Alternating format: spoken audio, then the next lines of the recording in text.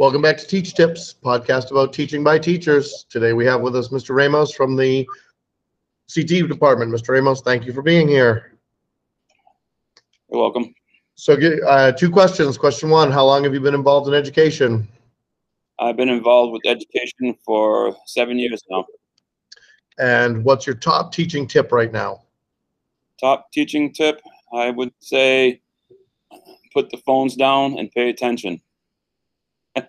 Well, that's for the students, but the tip for teaching is just keep on going, keep teaching. I think especially this year, it's easy to get frustrated or distracted by all the stuff that's going on.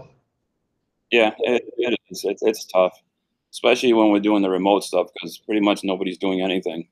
There's maybe a small handful of students that are doing some assignments, but the majority of them are not.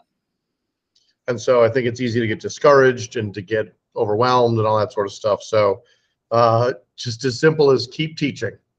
That's it. Keep teaching. Like Dory would say, keep on swimming, keep on teaching.